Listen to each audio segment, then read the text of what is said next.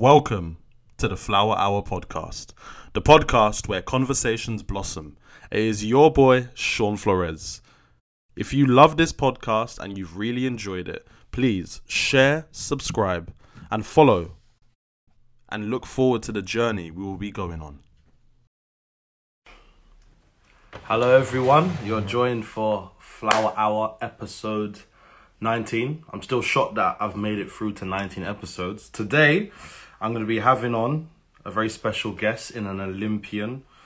We're going to be talking about her journey in athletics and so much more. So I've got to be able to introduce.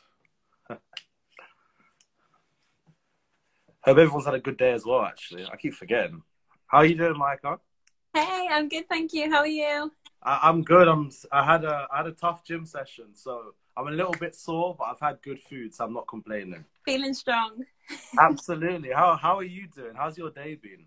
Oh, it's been okay, thank you. I had work, and then similarly to you, I did a little bit of a session. So I just finished my athletics season on the weekend. So essentially, I can have 3 weeks off. Okay. But I find that really hard. So I just did like a little something just to keep flowing and going, and yeah. So are you not going to take your 3 weeks off at all? Maybe if I kind of feel like I would like a rest, then I don't feel like I have to train. But I've got a gym in my car park. I've made a gym myself. So it's really hard to not go in there. No, I can imagine. It's really hard to stay away. What I want to do before we get into it, because I feel like we're going to go straight away, I want you to introduce yourself to everyone that's watching, and both our audience are going to be connecting. So yeah, I'd love for you to introduce yourself. Okay, so hey everyone, my name's Mica Moore, and I am an Olympic bobsledder and an international Welsh sprinter. So I am a dual athlete. Oh wow! You see, whenever we think about bobsleighing, everyone automatically always goes to Cool Runnings. Why is it bobsleighing? It doesn't seem to be as popular in the UK. And what encouraged you to get into bobsleighing? So I think that it's not as popular in the UK because we just don't have the weather and the facilities for it.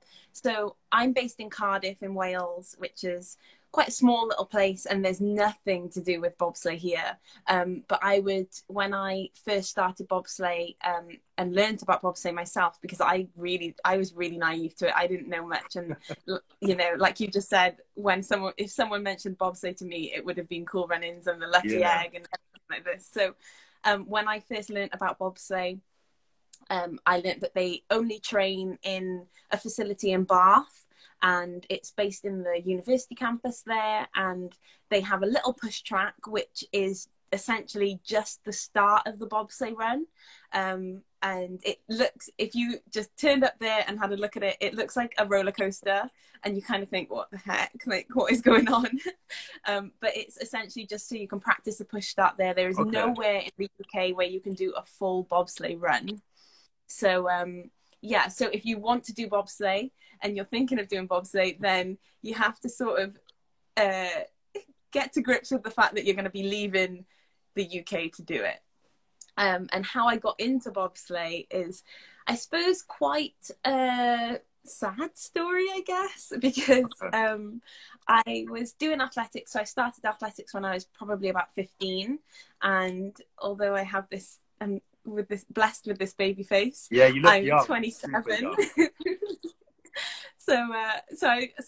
I'd been doing athletics since I was 15. And I went to the Commonwealth Games when I was about 20, 21. And I came back from the Commonwealth Games and went away to Arizona for a warm weather camp. And I was, you know, training out there, and it was going amazing. I loved it. It was nice and warm. And yeah, the athletes there were incredible. There were some Olympic hurdlers there. And in the last week of the training camp, I just came down with this illness. It was similar to glandular fever, and it just wiped me out. Like, my whole season was ruined. And I was just so gutted. And I remember my dad is my coach. So I remember sitting down with my dad and sort of saying, I don't want to give up on sport, but this is really tough. I just don't think I can do athletics when I'm in this shape. I mean, I sort of put on a bit of weight, and I really couldn't run very far.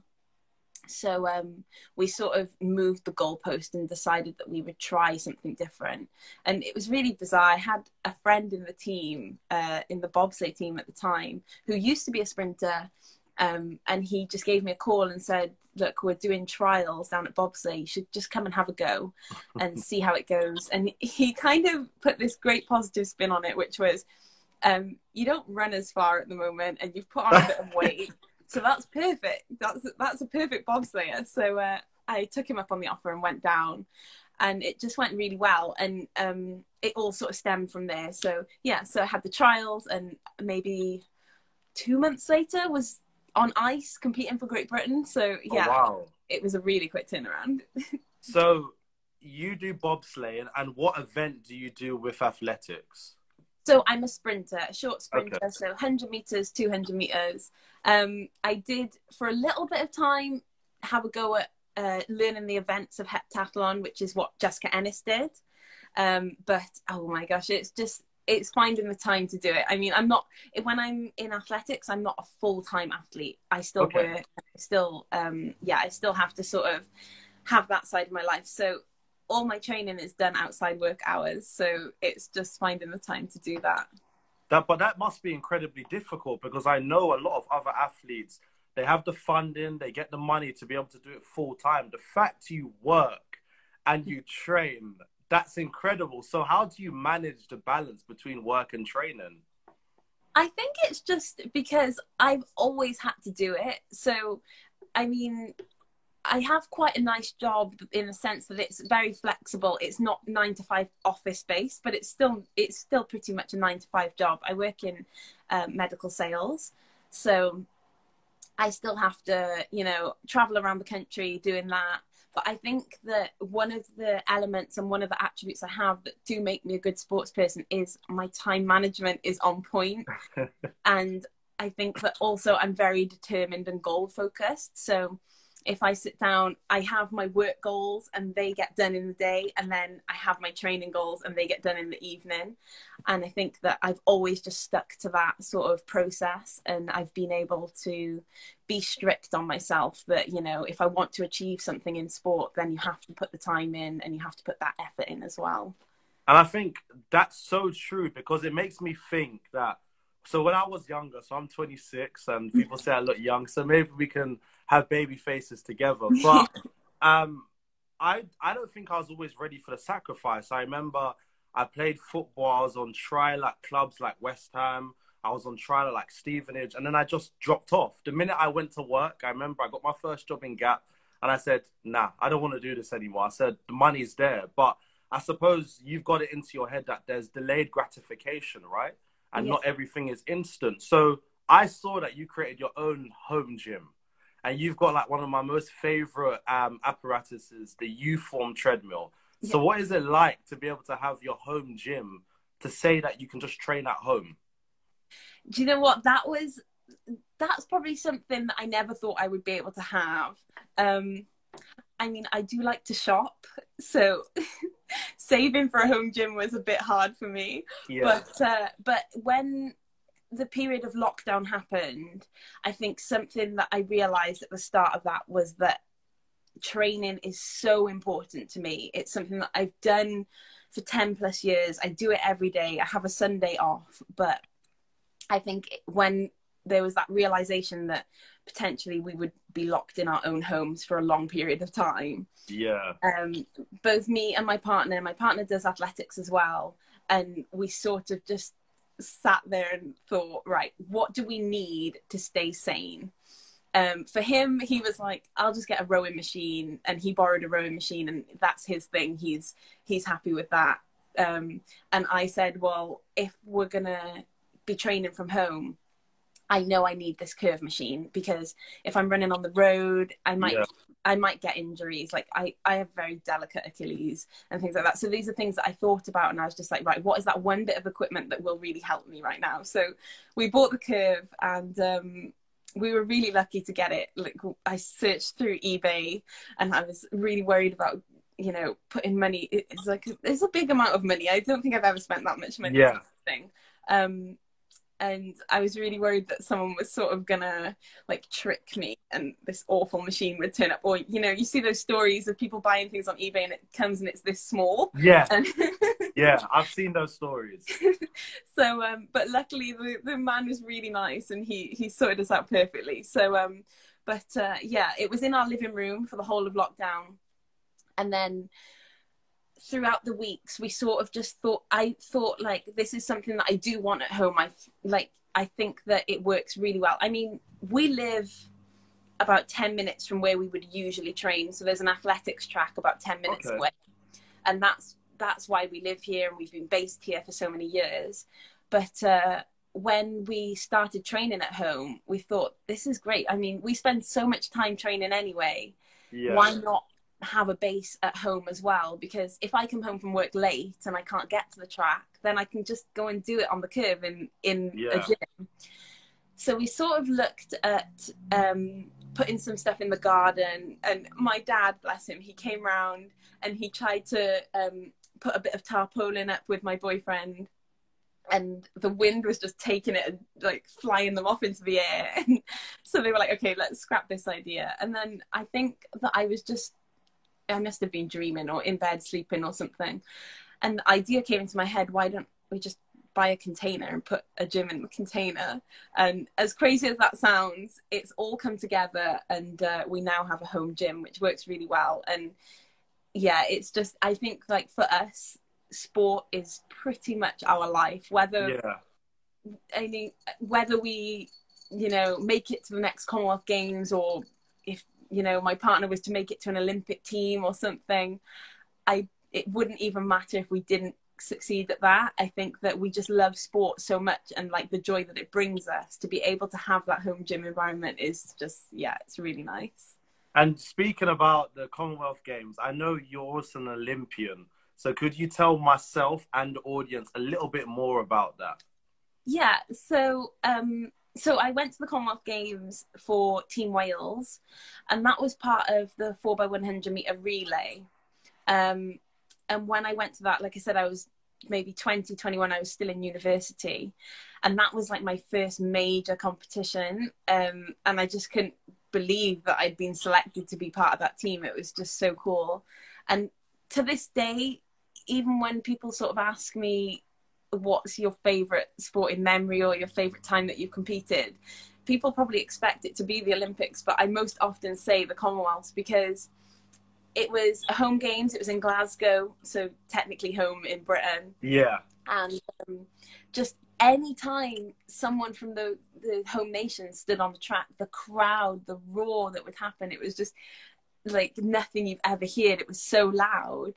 So I think that element of it, and having like that backing behind you, and think you could kind of almost imagine that all those people were cheering for you. I think that's made that event one of my favourite memories. And I suppose from that moment then, I really wanted to push on and continue being at that high level. So the aim was to go to the last Commonwealth Games, which was in Gold Coast, and I missed out on that qualification.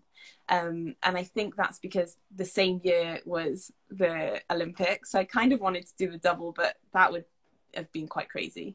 So I had to sort of pick one, and I suppose the Olympics took the win on that one. But yeah, the Olympics is in Pyeongchang. It was equally as amazing, but very cold.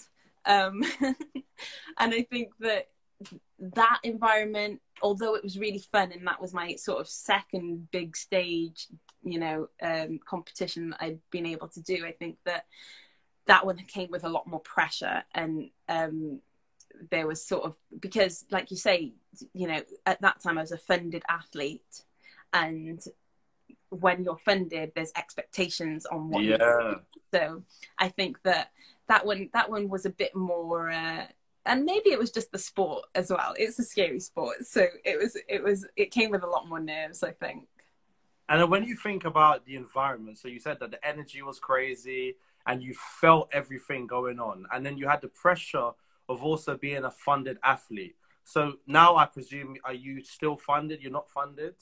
No, so currently now I'm not funded, because I'm not currently part of that bobsleigh setup. So after the Olympics, I actually just stepped away from bobsleighing. I thought, well, let me just go back to my roots. I really enjoy athletics. And, you know, like I said, whether I succeed or don't succeed in it, I think it was nice to just step away from that sort of elite sport environment and just think, well, I enjoy running. Let's just go back to training and enjoy it and get my fitness levels back up, and see where I can get myself with athletics, because I would really like to compete for Wales again at another Commonwealth Games.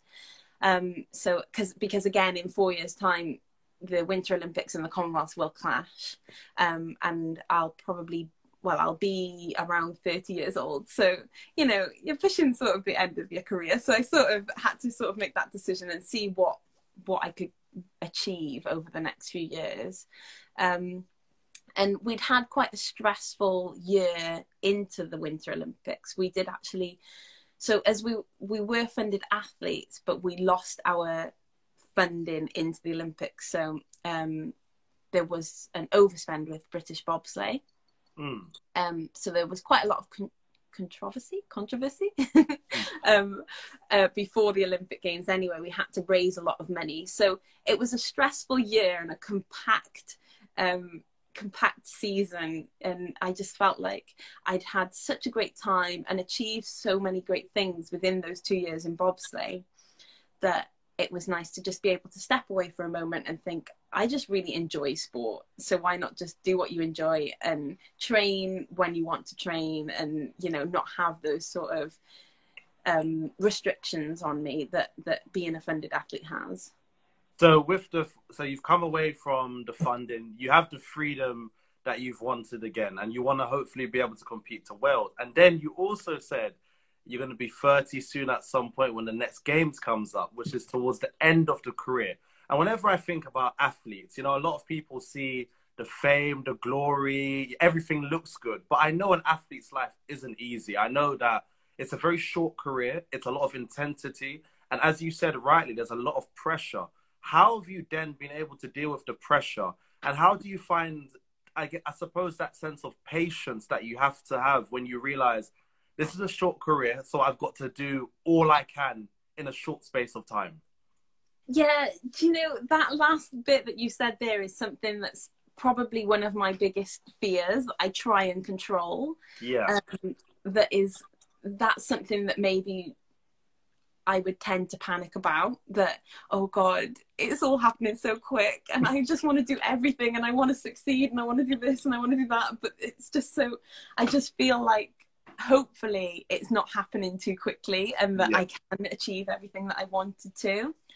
I think that how I combat that is by setting goals in place, and just realistic goals that allow me to sort of tick off little bits along the way, so that I can say, so that I can talk to myself and say, well, you've achieved this, so don't panic.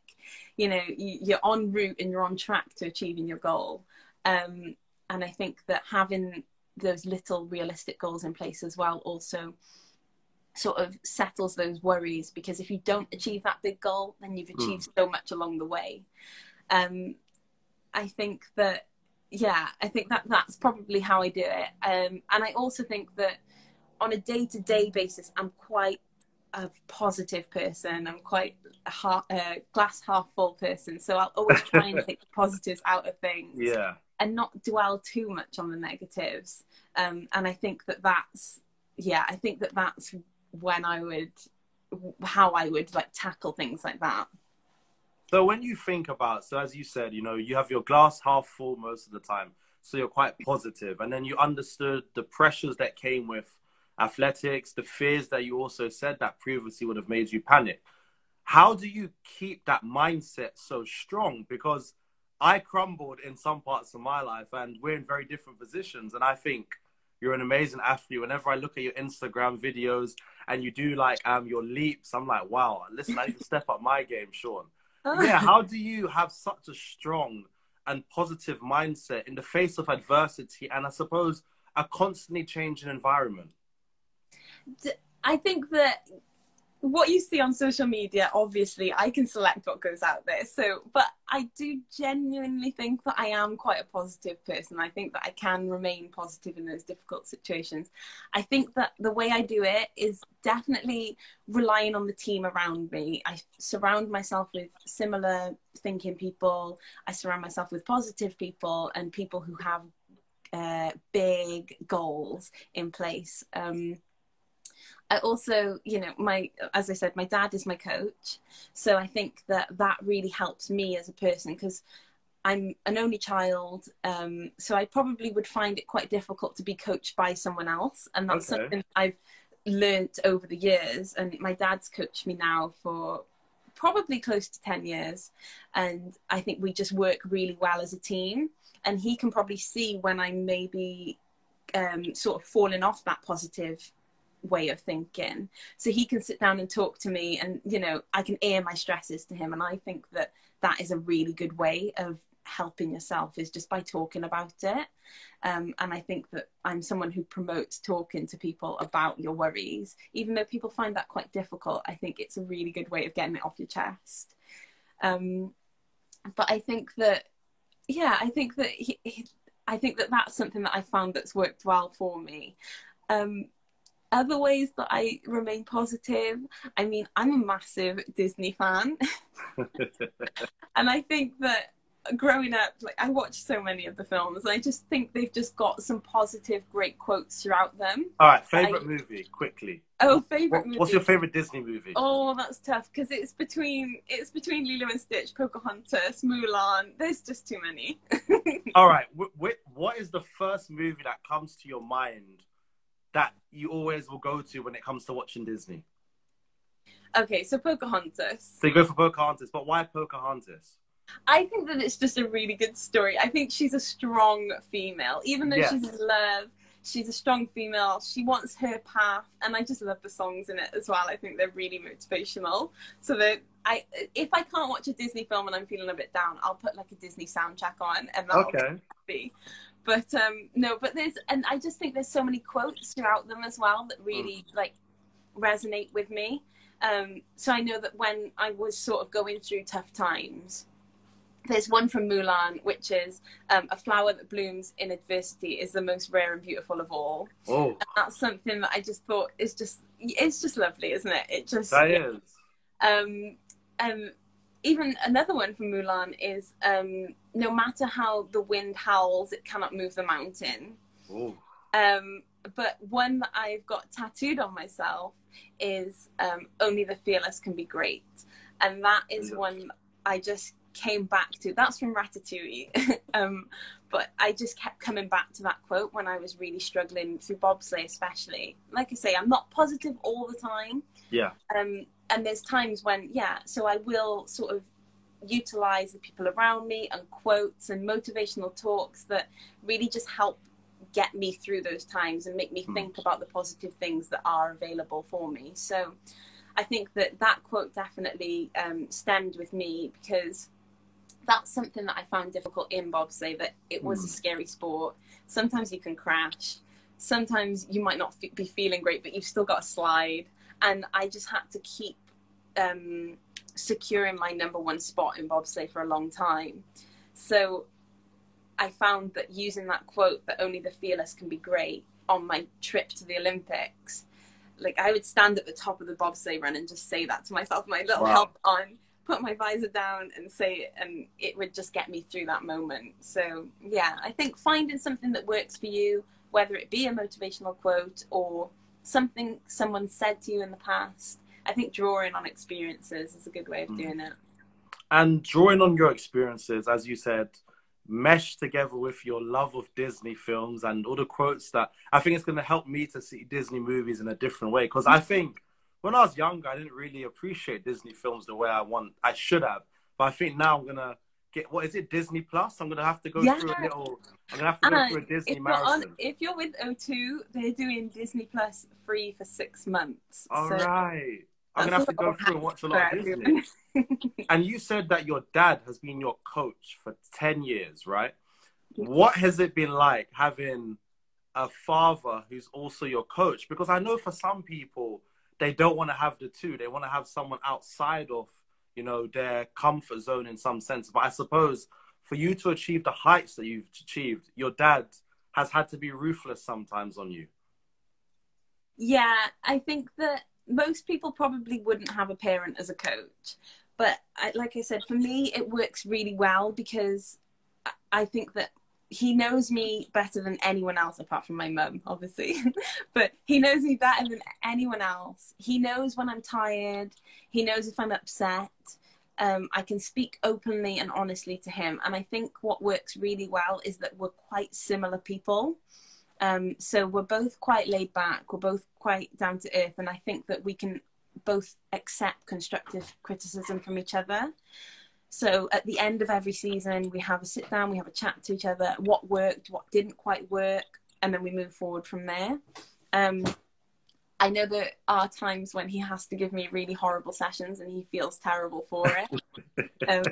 I don't know how terrible he feels because he still gives me the sessions the next week, but he does say, this one's going to hurt and I'm really sorry for that. Yeah. But he, he's my dad and he wants the best for me. And I think that that's probably the underlying factor for me, that there is no one out there that wants better for you than your parent. Yeah. And he will do anything and everything to help me succeed. So when we sat down and said, athletics wasn't going quite well at that time, let's find a new goal. And it was bobsleigh. He said, I'll learn everything I can and I'll get you an Olympic spot. So for me, it was just the commitment to me. Everything he does is for me, and I think that, there's no one else that I would want to share that journey with, really. It's beautiful though, because I think parents have such a great influence on children's lives, and we know that, but imagine to have a parent who, will sit down, they study you, they help grow with you in the sense of whatever your passion is. So how important has the relationship between your dad and yourself been to becoming the individual that you are now? And where do you think you would be if perhaps you had a coach that wasn't your dad? Yeah, well, I think it's just super important. I think that, it hasn't always been perfect. We've had trial and error. And I think that when I first started being coached with him, I was probably maybe 16 or 17. I was just going into my first year of university. And he must have been really patient with me because I would go for a nap before training and turn up to training late. Sounds like me. Yeah. I would, sometimes I would just push back against him and say, I don't want to do that session. So yeah, he's had a lot of patience with me, but I suppose it goes both ways. I've had patience with him where sometimes he hasn't, he's not done athletics in his life, so he really had to learn all about it and speak to coaches and speak to world-class coaches, speak to local coaches about ways of training a sprinter. So I think that, we've sort of grown on this journey together, and things that didn't work, we've left them in the past. But, we're always open. I think that's the main thing. He's always open to learning from others. And, you can't argue with someone who's going to do that. So I think that's really worked well. And I think it has been really important that he's my coach. I think that if I'd had someone else, I'm not sure that it would work as well for me. I think that, I think I can't imagine being coached by anyone else. I think that I wouldn't be as open and honest with them. And I'm probably, I don't know, I once got coached by my partner for doing hurdles. He decided to teach me some hurdles. And for some reason, I don't know why, he said I was really uncoachable. So, I sacked him as my coach. Oh dear, you sacked him, but you're still together, right? Yeah. All right, so obviously the bridge hasn't been completely burnt. No, not the bridge completely burnt. No, we're still together. Dad has been such a pivotal figure in your life for your athletics. He's your coach. You've grown up to be a strong female athlete. You've probably gone on to inspire more women on young girls than you could ever imagine. What has it been like to know that you're a role model to other young girls out there who want to get into sport, but perhaps feel like that's a boy's thing, but then they see you and they realize, hold up, there's a girl doing sport too. I can do it too. What does it feel like? Do you know what? That is something that just really like warms my heart to know that if I've helped someone on their journey into sport, because growing up, I have always done sport. My parents, sort of tell funny stories of how I would just sprint around the house and they'd be like, just slow down, you're going to run into something. And they'd hear me run upstairs and be like, ow, because I'd run into the door or something going too fast. But I think that all the sports I've done, I mean, I grew up doing gymnastics, hockey, horse riding. I did a bit of everything. Wow. And I think that doing that and then going into secondary school and realizing that that's not what all girls were doing my age was quite sort of confusing to me. And I sort of felt at some points in secondary school, I felt like I didn't really fit in with like girls. I probably would have been more suited to just go and play football on the playground with the boys.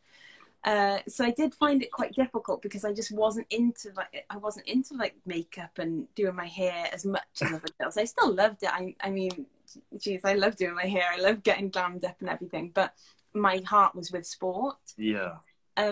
So if I could help another girl not feel like that and not feel like they didn't fit in, or feel like they just felt empowered to just go do sport because they like doing it and not care what anyone else thought, then that's just something that, if that's all I can leave behind, then that's great, because I just wouldn't want anyone else to feel like they couldn't do sport because of what people would say. I think that if you love something, do it. Don't worry about what anyone else thinks. And go be strong, go lift weights, go run fast, go jump high, everything. It's just, do what you want to do, because like I said, it's a short career and I just wouldn't want to have any regrets that I didn't do something. Yes. And I wouldn't want anyone else to feel like that either. And I think I spoke to someone recently, and I always think that athletic women are really attractive because it suggests discipline, attention, time management, and so much more. And this idea that a woman shouldn't lift weights or she shouldn't play sports, it's sexist, it's a bit redundant, and it's a bit old. It's old-fashioned. Like, we don't no longer live in those times. You lift weights. I've seen you lift weights. And I was speaking to someone recently, and someone said something like they don't want to lift too much weights because they don't want to end up too big. And I said, if that's the case, I would be like Arnold Schwarzenegger now. Lifting muscle doesn't happen so quickly. It doesn't happen overnight. So have you ever faced a moment where you thought, I don't want to lift any weights anymore. I don't really want to play sport anymore because of other people's opinions. And I know where you are now. What did you do to block out that negativity and to stay on the straight and narrow, which has helped you end up to where you are now?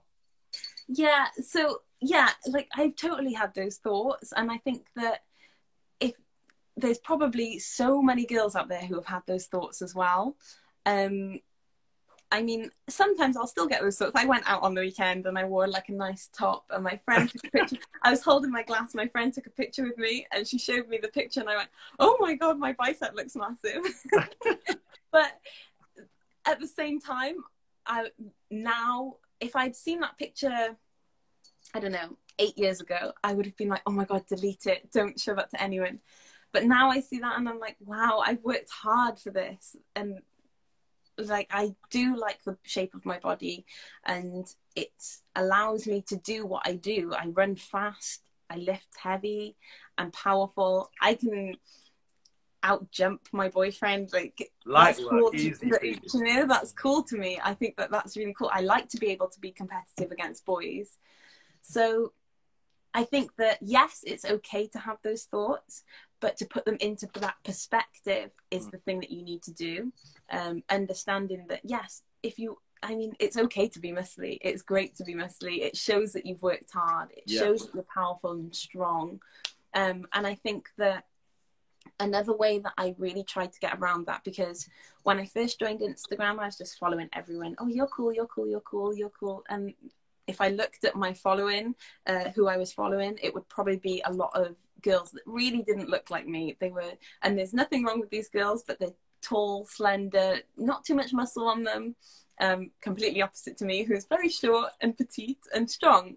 So what I started doing was unfollowing those girls and following girls who looked like me, following a lot of girls who lifted heavy, following a lot of girls who were stronger than me, who were lifting more than me, who were more powerful than me, and changing what I was seeing on a daily basis. Yes.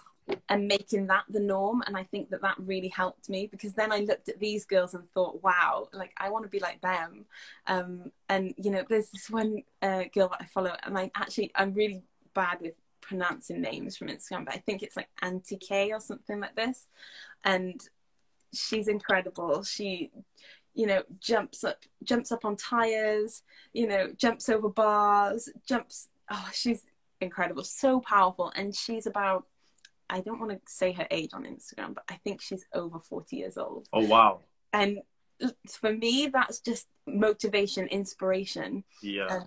Yeah. So changing what I was seeing on the daily basis really helped with that, because if you're scrolling through Instagram and you're seeing someone who isn't like you, your mindset is just always going to be, we're all human. We all want what we don't have. If you have curly hair, you want straight hair. If you have muscles, you don't want muscles. It's natural. So I think that changing up what you see really helps, and helps you stay positive, and helps you give yourself self-love as well. I think it's really important not to be too hard on yourself. Absolutely. And I think we live in a generation now, especially with Instagram, which is like a highlight reel. People see things that they end up comparing themselves to too much. So you've done something I think what a lot of people probably should do, that you followed people that were in an alignment with how you wanted to look, and they inspired you as well. So when it comes to things like lifting weights and running, we know they're quote unquote not really girly to do. Have you ever had a situation where you've had people say that to you and you've been a bit like, but this is what I want to do, and people still don't understand? Because when I was younger, I remember when Kelly Holmes won, I can't remember what she won at the time, and she had an awards evening. And you know, Kelly Holmes' trap, like her shoulders are, like I wish I could have shoulders like Kelly Holmes. My mum was like, oh, that's disgusting. She's way too muscular. Because my mum came from the Caribbean generation where a woman was small, slender, and petite. But my mum's 5'11". So it's quite interesting, right? She's really tall. So yeah, have you ever faced a situation where you're a bit like, people have had to literally be negative to your face? Yeah, you know, it's really sad, but like I was in a relationship before where like my ex-partner would say to me, don't talk to me about your lifting because I don't want to know. And for me, that was just horrible to hear, because I do that all the time. So what are we going to talk about?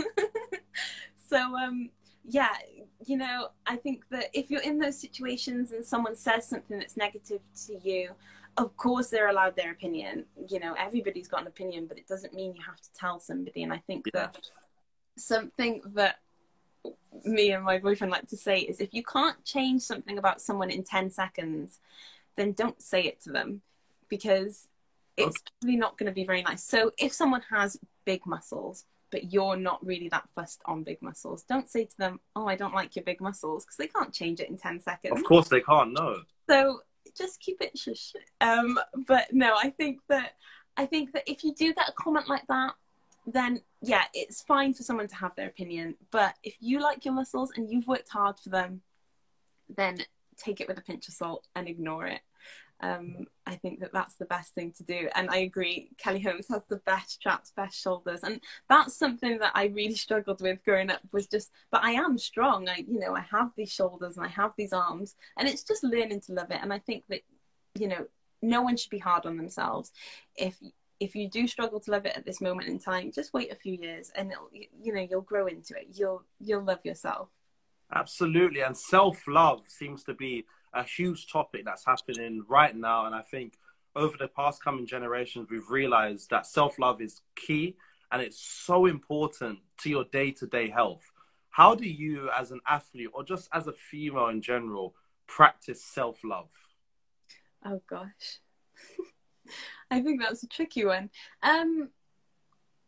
I think that I just do things that make me feel nice. So it's always, I think it's about just treating yourself, you know. I think that I find ways that I just feel comfortable. So I find hairstyles that make me feel nice. You know, I really enjoy doing my hair. I didn't used to wear my hair naturally. So again, similarly, I followed a lot of girls with curly hair on Instagram, and I made it a thing that I was seeing these curls all the time. And I thought, wow, their curls are beautiful. I have curls. Curls are beautiful. And I would just sort of, you know, talk myself into it. And I think it is important about talking to yourself. I personally don't do this, but I know a lot of people that will stand in the mirror and tell yourself something you like about yourself. And I think that's, you know, if that works for you, then do it. I mean, what I will try and not do now is stand in the mirror and tell myself something that I don't like about myself, because you can easily do that. You can look in the mirror and think, oh, that's awful. Oh no, I don't like that. But it's just about learning to look. I think what's important to tell yourself is that you are you, and that's what makes you. I mean, there's little things, little indiscrepancies that other people wouldn't even notice. Exactly. I've sucked my thumb for my whole life. I still do. It's messed up my teeth, but my teeth are my teeth. They make me, and this little list that I have, it makes me, and I'm happy with it now. I can be happy with it, and I can love that, because there is no one else out there that has teeth like me and talks like me, and it makes me individual, and it makes me who I am. So I think that it's really important to just say that to yourself, that there's no one out there like you, and you're an individual. And you know, it's nice to be individual. You don't want to be the same as everyone else. No, and I think I say this to my friends and to anyone around me, that if you can accept your flaws, people can't defeat you with your own weaknesses, because you already know what makes you insecure. So if you know who you are, people just can't get to you like that. So it's really nice to hear how you practice self-love, and how, for example, as you said, your hair, it became normalized. You realized you had curls. I've been trying to get my mum to show me her curls for years, and I saw it once for the first time a couple of years ago, and I was like, Mum, why don't you wear it?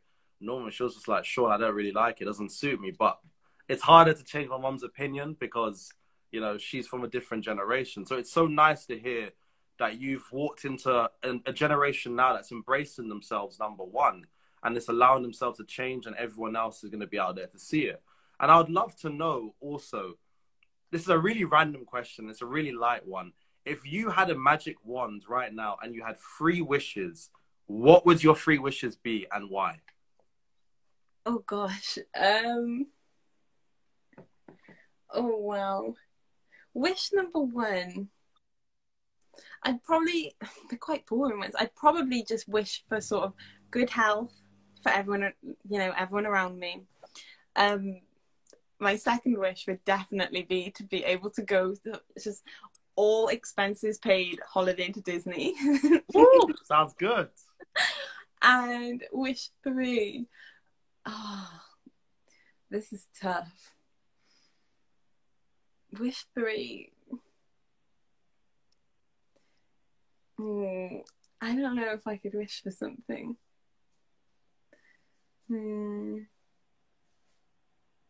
Oh, that's tough.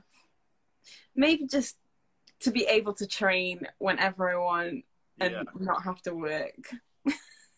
But you see, and I think people think with athletics that it's just so easy. And I know so many other athletes, they've struggled for funding. And it's good that you've touched on that. Even if it's a wish, I wish the government did more to incentivize young athletes at grassroots levels to just be able to continue to go through with athletics.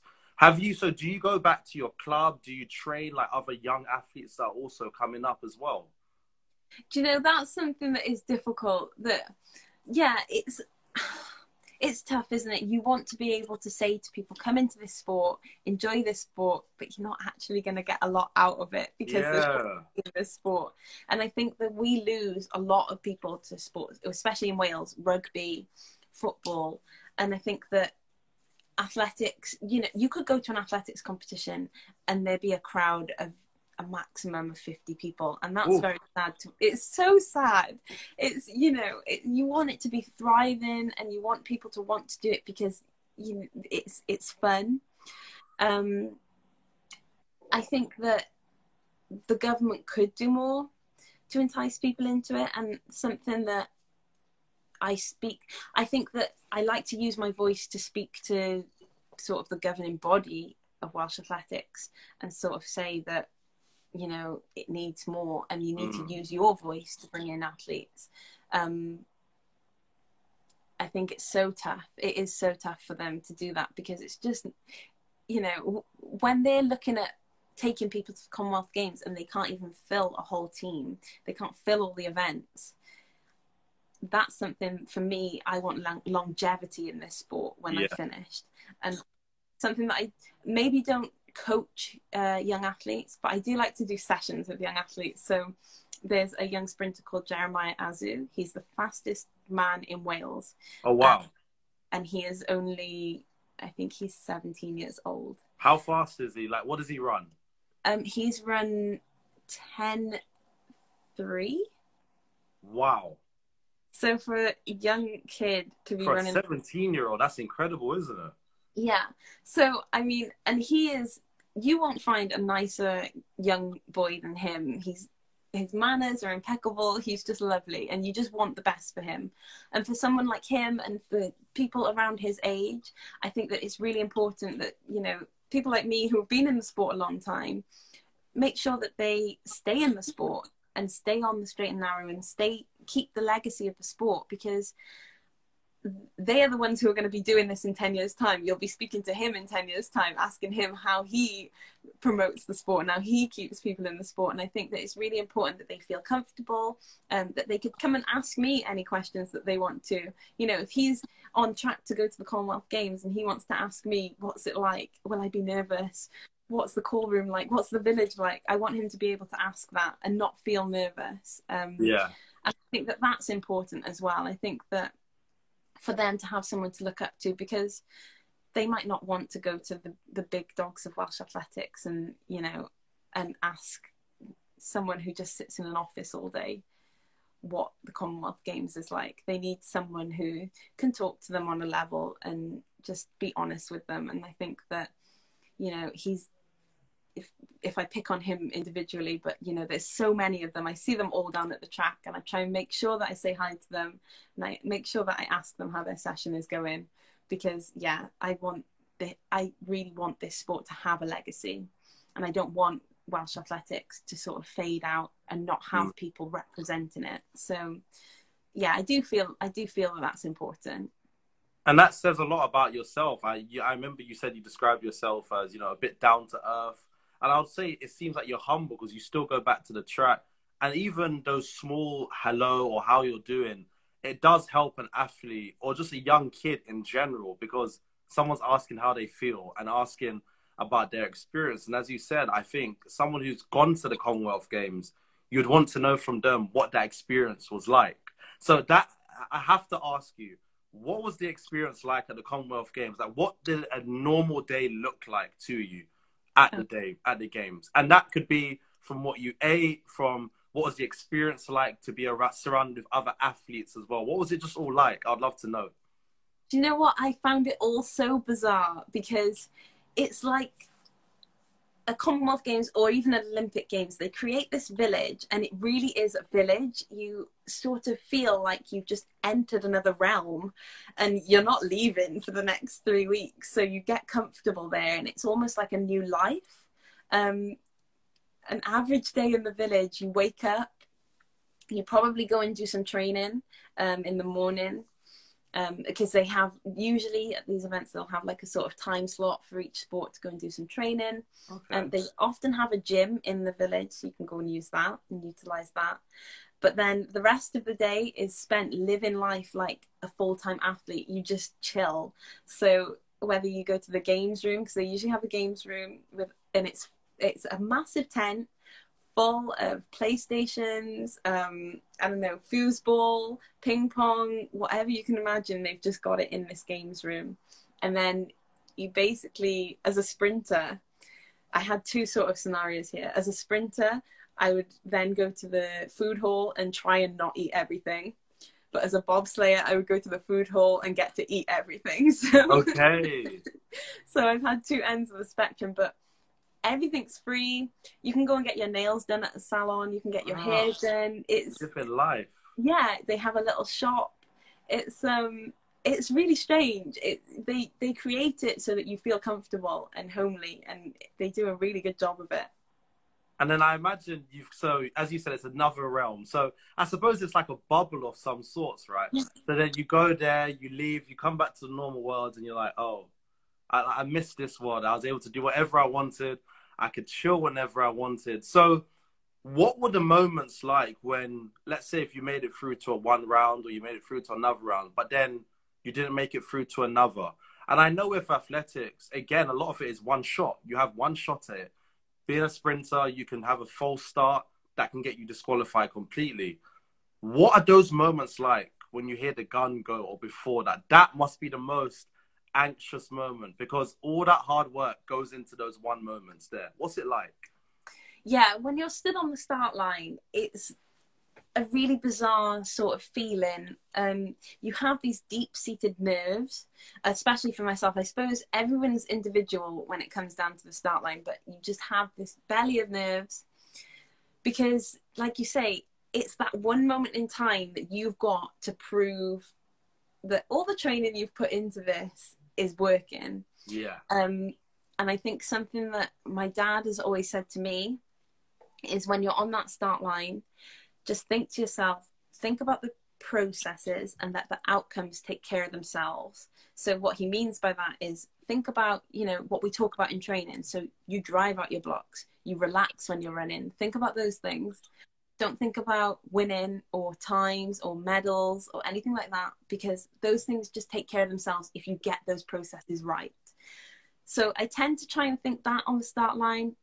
I think about maybe a few technical things, but I try not to overthink it. It's a really tricky balance to get. And before I get into the blocks or, before I would do a bobsleigh run, whichever sport I'm doing, the last thing I usually think is, and I try and think this, honestly, I usually say to myself, and just enjoy it. And then just have a little smile and go for it. Because at the end of the day, why are you doing it if you're not enjoying it? I think that's something that I've learned throughout my whole sporting career, that, you can achieve so much or you can achieve so little. But if you're not enjoying it and you're not loving it out there, it's going to be really hard to do that. And I can imagine. And so I know you love training, you love the gym, it's all you talk about, right? So what does the next 10 years or 5 years look like for you? And what would you love for the future to be able to hold for yourself? Oh gosh, I would love to be able to compete for Wales on that large stage again at the Commonwealth Games. I think that's a real goal of mine. I think that in my head, even if that happens or doesn't happen, I'm not quite done with sport. Yes. Like I powerlifting, said, maybe weightlifting. Oh gosh, I don't know. I think that I've got just so many thoughts in my head. I think that I love that sort of idea of CrossFit training. I love that. Yeah. But it's very brutal. It's intense. Yeah. And I know a lot of CrossFitters, and the training sessions that they do, it would really, really take a lot of determination. And I think that would be a real test of my character. I think my dad, he's a true Welshman, and he would love to probably see me in some rugby kit at some time. So, maybe possibility of maybe doing some sevens training or something like that. I think that, this, and I think that's what I love about sport, that there is so many sports out there for everyone, for anyone. Lots of people say, oh, I'm not a sporty person, but have you tried all these sports? Exactly. There's so many. You could be a surfer, you could be a skateboarder, you could do chess, I don't know, you could do whatever, rock climbing. There's so many, and I just love that. And I think even within athletics, you've got so many different events. So when people say they're not sporty, they just haven't found the right sport or right training for them yet. And that's what I'm excited about. Even when or if my athletics career ends, there's just endless possibilities to keep training and keep having fun. No, and I can imagine. And I want to know, right? Who is your role model? And it doesn't have to be athletic. I'd love to know who's that one person that you've always looked up to and always been like, I want to be like them, or I would love to be able to achieve the things that they have achieved. Oh, wow. Do you know what? Growing up, I honestly didn't have a role model, I don't think. I think that I probably looked up to my parents quite a lot. They, you know, they worked, they still went to the gym. They weren't sporting superstars, but they kept fit and they were healthy. And I just thought, wow, like my mum's really cool and muscly and she plays tennis and she does everything. So I think I looked up to them growing up. I think as I've gotten older, I look at other athletes and I follow their journeys and I think, wow, like I can take inspiration from them and motivation from them. And one in particular is a lady called Lolo Jones, and she's an American sprint. American, yes. Yeah, American sprint hurdler. She is funny, charismatic. She's just lush as well. And I actually really looked up to her because she was an incredible hurdler. She went to the Olympic Games and she was dead set to get that gold medal. And she fell at the last hurdle. Oh, yes, I remember. Yeah. Okay. Oh, yeah. And I just really take so much motivation and inspiration from her because she has not given up on her dreams. She wants to get back into the Olympic Games. She wants that medal. She's hungry for it. But she also, which is really weird, took up bobsleigh as well. So she's a summer Olympian and a winter Olympian. And I feel like I looked up to her so much. And I went on bobsleigh season and I actually saw her sat in the changing room. And my heart was like, oh my God, it's Lolo Jones. And something that's really nice that has come from bobsleigh is that I'm now actually friends with Lolo. And I was about to ask you, did you at least say hello?